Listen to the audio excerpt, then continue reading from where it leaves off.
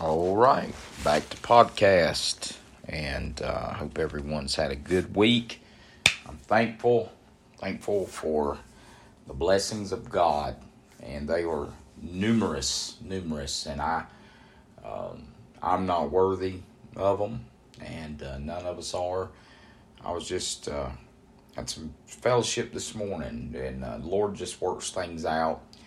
Was testing the heat out, and wasn't doing right, so Brother Wayne come out, and just a dear brother in the Lord that you can have sweet fellowship with, and I thank God for that. I thank God for being able to talk about God and His goodness and His mercy, and what He does for us, and I'm just not worthy, and He's blessed my life. With the pastorate, the opportunity to preach and pastor and do the work of God for Him, for my family, and those in my life, relationships, friendships. God's just been so good to me. The business, I'm not worthy of one blessing, much less all that He's given me. But I remember telling my son not long ago that to look around, because my entire life can be attributed to answered prayer. Everything. And I've told you all this before. I annually, sometimes more than that, sometimes semi-annually, but at least annually, I write down not goals necessarily. I do write down individual goals, but I'll write down prayer requests. And for years now, and I'm talking, it's ever since I started the practice, probably 6 or 7 years ago, I've watched Him one by one answer those prayer requests, and that's just attributed to a good God, nothing about me. Do pray for a potential building site. I hope to be able to meet Brother Robert Harrington this week at the location and just take a look at it. So do remember that. And now we are getting into Ephesians 6. Do remember Sunday services.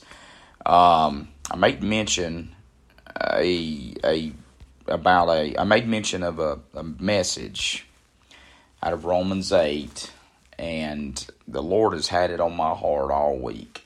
And on Sunday we'll be preaching from Romans 8, and so I want you to be there in your place, faithful. And I just pray that God help us and bless us in so many ways. Do remember Miss Ronnie's mother, Brenda. She had a fall, which is why she wasn't there on Sunday. And just ask that God take care of her. Lord willing, we'll be starting up weekly Bible study, at least for the month of October, beginning next week, and try to put a dent here in the book of Genesis. So do remember these things. All right, Ephesians 5. Do you remember when we started the Ephesians lessons? I told you that we would spend the early portions talking about the Spirit-filled life, talking about the importance of it, what it means, what we have in salvation, what our salvation is, on and on of the Lord's blessings to us. That was the early portion of Ephesians. But now we transition into the latter portion. And if you recall, when we started this series, this traipse through Ephesians, I said that the latter or the earlier portion of Ephesians would hinge on the latter portions. So in the earlier portions, you get all of the promises of what we have in God, what God has blessed us with and so forth. And then we get into these latter portions, and as we do, we are given commands on how we are to live. And the key to that is we can't, some of these are so, I don't like the word difficult. Some of these are so unnatural to our lives as human beings in the flesh that the only way we can do these is to be filled with the Spirit. So Paul spends the first half of this particular book, the letter to the Ephesians, on the spiritual life. And he does so because when we get into the latter half of the book of Ephesians, he gets into the practical life, and we learn very quickly that you can't live this practical life if you're not where you need to be in the spiritual life. So that's the importance of it. So we'll go to Ephesians chapter 5. Ephesians chapter number 5. And as we do, we start in verse number 1. And there's kind of an analogy made immediately. Notice what Paul says. Be ye followers of God as dear children. So he makes the analogy that we're children. So this is beautiful. We're going to see and do a lot of talk concerning being a child of God. When do we become a child of God? We become a child of God at salvation. You do not become a child of God. You're not born a child of God. You're born a child of Adam. You're born a child of the flesh. The Bible is very, very clear in teaching us that. We become a child of God when we're saved. Now, that's important because one, and you're going to hear this a good bit, but one is made a part of a family through either birth, okay, we have a new birth, as well as adoption. Well, God uses both to teach us the relationship that we have with Him after our salvation, birth and adoption, a new birth and adopted sons. So he says here, be ye therefore followers of God. So we are to follow Him as dear children. Now, how did your children follow you? How did your children follow you when they were little, when they were young? How did your children follow? They followed you as someone they looked up to, someone they admired, someone that they emulated from, someone that they patterned themselves after. All of my children, especially my son, but all of them, I can hear them talk. I can see their mannerisms, the decisions they make, the belief systems and principles that they have, and I think, God, you did that. That's me. You give me another me. And that's what we are to be. And here's the thing, it's natural to Him. It's natural to Sadie, to Haley. It's natural because they've spent so much time with me, they've learned from me, that they don't even have to try. It's just their nature to be like their dad. Now, having said that, the analogy given here is to be ye followers of God as dear children. Just as there comes a point in a child's life when we don't have to try to be like our parents, there ought to come a time as we mature in the grace of God that it's just natural. It's just our nature to be like God and to be more godly. So that's what Paul's driving at. That's how he opens this chapter. That's how he begins to open this dialogue, because there's going to be some very weighty things, weighty issues that he's going to deal with. He's actually going to be dealing with relationships, surely. Our lives with people. He's going to be dealing with so many things that we have to have Him and His power to be able to do so. So now he says, the next verse, walk in love, as Christ also hath loved us. Now, what does that mean? Because I know love is an often used and often misused term. Love is often thought that it's compromise, that it's some kind of feeling or emotion. But do you remember what I said? That the Bible defines love for us. It does so in John 3:16. For God so loved the world that He gave His only begotten Son. Ephesians 5:25. Husbands, love your wives as Christ hath loved the church and gave Himself for it. And then Galatians 6:14, I believe it is, maybe 2:20. This life that I now live in the flesh, that's 2:20. This life that I now live in the flesh, I live by the faith of the Son of God who loved me and gave Himself for me. Now, what are you getting at, preacher? Here's what I'm getting at.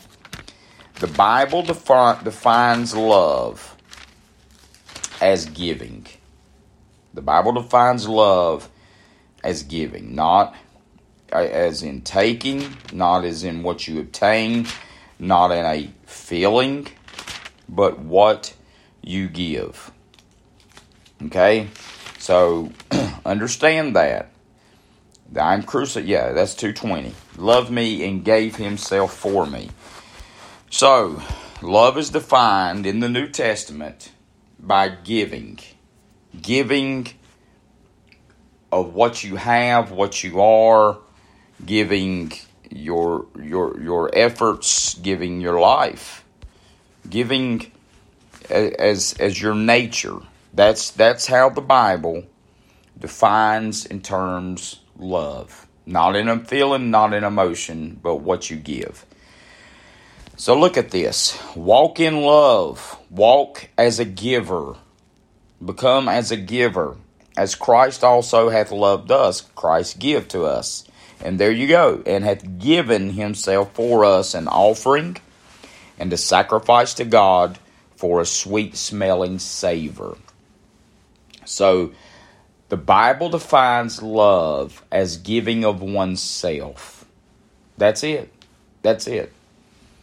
So I don't want to hear about love when you're not giving a part or yourself to another person or to a cause or to the Lord Jesus Christ. I hear people say all the time, I love Jesus, and they don't even attend church. They won't even worship Him. They won't give to Him. They won't give it their hearts, their lives. They won't give their bodies to Him. Love is defined by giving, not a feeling, not an emotion. So, giving Himself for us an offering and sacrifice to God for a sweet smell and savor. Verse 3, but fornication, okay, that's sexual promiscuity within or without the bonds or the bonds of marriage. So, adultery is defined as breaking the marriage vow, physically, sexually. Fornication is a broader scope, can happen within and without, because it's the broadest sense of the definition is promiscuity or looseness or just being a whoremonger, as the Bible says. And so I know there's a group that says fornication is defined as relations outside of the marriage bond, but there's times when the Bible refers to those that are married and fornication. So what that teaches, and in the purest definition of fornication, is sexual looseness, sexual promiscuity. And so what that means is it can be either within the bonds of marriage, without the bonds of marriage, an extremely loose, immoral lifestyle physically. Okay, so but fornication and all uncleanness or covetousness. So the Bible puts covetousness right there with fornication. Let it not be once named among you as becometh saints. So you shouldn't be identified as being as such. Neither filthiness, nor foolish talking. So you say, all right, I'm running pretty good. No fornication or uncleanness. I don't covet too bad, but we do. We see things we just have to have. That's covetousness. Let it not be once named among you as becometh saints, neither filthiness, nor foolish talking. Okay, now we're getting in some other stuff. Speaking foolish things, saying things out of place, saying things that don't need to be said, talking in a manner that, or saying things that just shouldn't be discussed, shouldn't be talked about, speaking about somebody, a gossip, a slander, foolish talking. Okay? Right there with it. So neither filthiness, nor foolish talking, nor jesting. Okay, that means to kind of off-put, just to say, being a smart aleck towards somebody in a hurtful way. Now, I love to joke. I love to pick around. Jesus did. Jesus had a great personality, and Christians should be the happiest people, having a good time. But to jest means, court jester was a clown, was just a fool, and would often attribute or attempt to say things hurtful to people in that regard. So that's sin, which are not convenient. Okay? Not convenient. Not, in other words, not becoming. Which are not convenient, but rather giving of thanks. For this ye know that no whoremonger, nor unclean person, nor covetous man, who is an idolater, hath any inheritance in the kingdom of Christ and of God. So that's pretty plain. Pretty plain right there. They can say what they want to say, but the Bible's pretty plain in saying who is identified as being someone in the kingdom of Christ and God, and who isn't. Let no man deceive you, verse 6, with vain words, for because of these things cometh the wrath of God upon the children of disobedience. So don't let anyone deceive you. Don't let Joel Osteen tell you it's okay. Don't let the preacher down the road tell you it's okay. Let no man deceive you with vain words, for because of these things cometh the wrath of God upon the children of disobedience. That is how you know a preacher that won't tell you the truth does not love you. They are deceiving you, and they're not warning you that the wrath of God is coming for disobedience. The preachers in my life that have loved me the most were the ones that warned me. Never look at someone that is trying to warn you, trying to prevent you from getting in a bad place to where the wrath of God will fall upon you. Never look at them as your enemy. Never. And it doesn't have to be a preacher. It could be a friend that lovingly goes to you and says, I don't know that this is right in your life. I don't know that this situation you should be in or what have you. And you get angry at that. And our flesh does. But the Bible says that's true love, because otherwise it's deceit.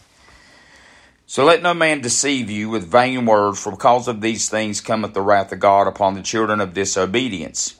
Be not ye therefore partakers with them. For ye were sometimes darkness, but now you are the children of light, and the Lord walk as children of light. So you were in darkness, now you're in light, you should walk like it.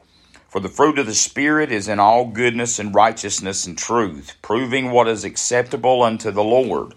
And have no fellowship with the unfruitful works of darkness, but rather reprove them. So fellowship means to walk hand in hand, to walk with, to be going in the same direction. And the Bible's pretty clear. We're not to walk and to have fellowship with darkness. Okay? I know you have friends. I know you have family members. You've got to love them. You've got to love them. You've got to try to witness to them. You got to be an influence. But the fact of the matter is, you don't have a hand-in-hand fellowship with the unfruitful works of darkness. Verse 12, for it is a shame to even speak of those things which are done of them in secret. So some things, that's what, let me stop and teach and preach that for a minute. There were, growing up, and for me, so I know for a lot of you that are older than I am, growing up, there were some things you didn't talk about. Okay? There were some things that were not spoken about. Now, I know today, I know in 2022, everything is about being real and speaking my mind and telling it like it is and just on and on, all of this foolish talk, this jesting talk. And what's happened is we've lost our shamefacedness. To be shamefaced means that there were things that, listen, we're America, and our generation is basically a bride that won't blush. You've heard years ago there was a phrase called a blushing bride, and it's because she was on her wedding night was getting exposed to a wonderful, wonderful portion of life that she had never been exposed to before. But having understood that, she blushed in a shamefacedness. Not because it was wrong, just because it was something that she had not been exposed to. All right? We've lost the ability to blush because everything is before us. Everything. I remember when R-rated stuff was forbidden and it was relegated to a cable television program. And then, I remember as a little boy trying to flip over on the cable box and looking at stuff I shouldn't look at through the lines on the TV, because you didn't have that channel. What I'm saying is now you can go right to a Netflix, right to an Amazon Prime or something like, and see and hear far worse than what was even being blocked out back then. And at an early age, the internet. I remember when phones come out, and I have one, and I use it. I use it for my news purposes. I use it for recording. I'm recording this service, this message on it. We do every week. I've got my Bible apps on here. Instead of me carrying a big thick concordance around, I type in a word search. Boom, there's my verse. So I've got one. All right, but I remember when phones first came out with internet capabilities, me and Preacher John Melton were talking, and he's still pastoring up in China Grove, and he's much older than I. He's pushing 80. He's my mentor in the faith, and this would have been in 2005, maybe 2003, somewhere in there. Cell phones really started transitioning. I don't know what year the iPhone come out. I had a flip phone until probably 2010. And I remember when the internet come out on phones, and when kids would come to youth camp, they couldn't have their phones for the week. And and some of those kids, were crying, were physically and emotionally upset for having to part from their phone. And that was in 2006, 2005. Now, you imagine the situation now. Now, having said all that, he and I got in a discussion, and as an older man of God at the time, he began to really talk to me. He knew more about it than I did. I didn't know anything about this, what was coming on board with the internet on the phones. I had no idea. And I remember him talking about his concern with a kid having the internet on his phone so he could sit in class, he could sit in church, he could sit at home, anywhere he was that he had that phone in his hand, he could feed his flesh and be exposed to things that in our day were completely unimaginable. Now I know exactly what he was talking about. Then he had been around it more than me. I was pastoring up in the mountains, man. We all had flip phones. But he was down here, and it was starting to spread. And so he had more knowledge of it at the time than I did of what was going on. Now here we are 20 years later, 15 years later, and I'm telling you what the preacher said was true. And now we've got children that have seen, we've got young kids that have seen and been exposed to things that adults themselves used to never get exposed to in their entire lifetimes. Now they're being exposed to things before they're 8, 9 years old, some of them. Now, folks, what that goes back to is what we're reading here in Ephesians chapter 5. The Bible says here, Ephesians 5, verse 12, for it is a shame even to speak of those things which are done of them in secret. And the things that are rampant in our society used to not even get spoken about. It was a shame to even speak about them. You remember those days? I miss those days. I miss those days. America misses those days. All right, back to the Bible. Ephesians 5:13, but all things are reproved or made manifest by the light. So anything that's reproved is made manifest by the light, for whatsoever doth make manifest is light. Wherefore he saith, awake thou that sleepest, and arise from the dead, and Christ shall give thee light. See then that ye walk circumspectly, not as fools, but as wise. So to walk circumspectly means to walk carefully in this world, not as a fool, but as a wise person. That's how we should walk and live in this Christian life. Redeeming the time. That means to buy the time back, to make the most of the time.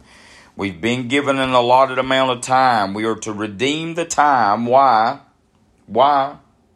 Because the days are evil. Redeeming the time because the days are evil. Wherefore be ye not unwise, but understanding what the will of the Lord is. Guess what? You can know what the will of the Lord is. I've heard people say, oh, you can't never know what the will of the Lord is. Just pray that God reveal His will. Well, you can know it. You can know it. You know it from the Word of God. You can know the will of God. And be not drunk with wine, whereas in excess, but be filled with the Spirit. So there is the command against drunkenness. There you go. You wanted to know where it's at. You know where it's at. Be not drunk with wine, wherein is excess, but be filled with the Spirit. We'll do an entire study on that sometime. Right now we're moving through Ephesians, but first of all, be not drunk with wine. There's the command. That's not an option. That's not a suggestion. That is a command. But then he says, but be ye filled with the Spirit. Now, notice it. There you go. There's the command. So in four chapters, he's spent telling us about a spiritual life. Now he's telling us practically about a life that we are supposed to live as Christians. And he makes it very clear you can't live this life unless you're filled with the Spirit. Not in this flesh. You can't live the life that God wants you to live properly without being filled with the Spirit of God. So that hinges on that. So let's talk about that. He makes an analogy. Okay? He makes an analogy here of a drunk man and being filled with the Spirit. So let's talk about that. Some maybe have been drunk or been around drunks. But, a drunk person will feel much freer to talk. Their inhibitions will be removed. They'll give every dime in their pocket. I mean, how many stories do you know of drunks coming home broke? Give and give and give. And the analogy would be for the Christian, we should have when we're filled with the Spirit, our inhibitions to speak of Christ, to live for God, should be removed. And we should be willing to give any and everything to God, Jesus Christ, and the cause of Christ. Okay? Be not drunk with wine, whereas in excess, but be ye filled with the Spirit. Speaking to yourselves in psalms and hymns and spiritual songs. So a psalm, of course, is a Bible or scripture that is to be sung. Great is the Lord, greatly to be praised. And so Bible verses that you literally sing. That's a psalm. Then a hymn, of course, we sing hymns on Sunday mornings. And a hymn is about Him. A hymn is a gospel, is a message about, or a song with the message of the Christian life in it. And then, of course, spiritual songs, or speaking to yourselves in psalms, hymns, and spiritual songs. And the spiritual songs are songs that tune into your spirit, songs that awaken your spirit, alive in your spirit. And singing and songs have great power and influence upon us. And so the Word of God tells us to ensure that we speak to ourselves in psalms, hymns, and spiritual songs. And then the Bible says here, verse number 20, giving thanks always for all things unto God and the Father in the name of our Lord Jesus Christ. So, as we sing, now look at this. This is tied in together, tied in with speaking to yourselves in psalms, hymns, and spiritual songs, singing and making melody in your heart to the Lord. Tied in with that should be giving thanks always for all things unto God the Father in the name of our Lord Jesus Christ. Okay? So we are to speak to one another in a spirit of thankfulness, sing with the spirit of thankfulness, live with the spirit of thankfulness. I'm going to tell you, and I'm closing. This is going to be another two-parter. We'll go in verse 21 through 33 next time for Sunday night, which is so good. It gets into husbands, wives, children, women, men, you name it. It's so good. Now, having said that, we all have a shortcoming or a problem issue, if you please. We all have things that need to be worked on, improved upon, and so forth. I'll tell you mine. One of mine is this. Sometimes, if I'm not careful, I can have a problem with thankfulness as I need to. Not that I'm not appreciative and thankful of what God is doing for me, but just that I don't slow down, take the time to ensure that I'm thankful. And there's been a lot of times when things haven't been as I wanted them to be in my life, and I've had to slow down, stop, get a hold of God, hear God talk to me. And the key that I was missing was a spirit of thankfulness. So God is telling us here that the key to our spiritual walk, the key to our spiritual lives is thankfulness. And that's how we should live. We should live with that spirit of thankfulness in our walk with God. And that's the key to answered prayer. That's the key to walking in victory. That's the key to living in victory, is a spirit of thankfulness. Now, here's two things about a person filled with the Spirit walking with God. Number one, they're a forgiving person. Number two, they're a thankful person. That's just the hallmarks of a child of God, of a Christian, of a Spirit-filled Christian. They are forgiving and they are thankful. All right, this has been Ephesians chapter 5, part 1, verses 1 through 20. As we get into the next lesson on Sunday night, we will be in Ephesians 5, verses 21 through 33. Have a great week. I love each of you, and be in your place on Sunday morning.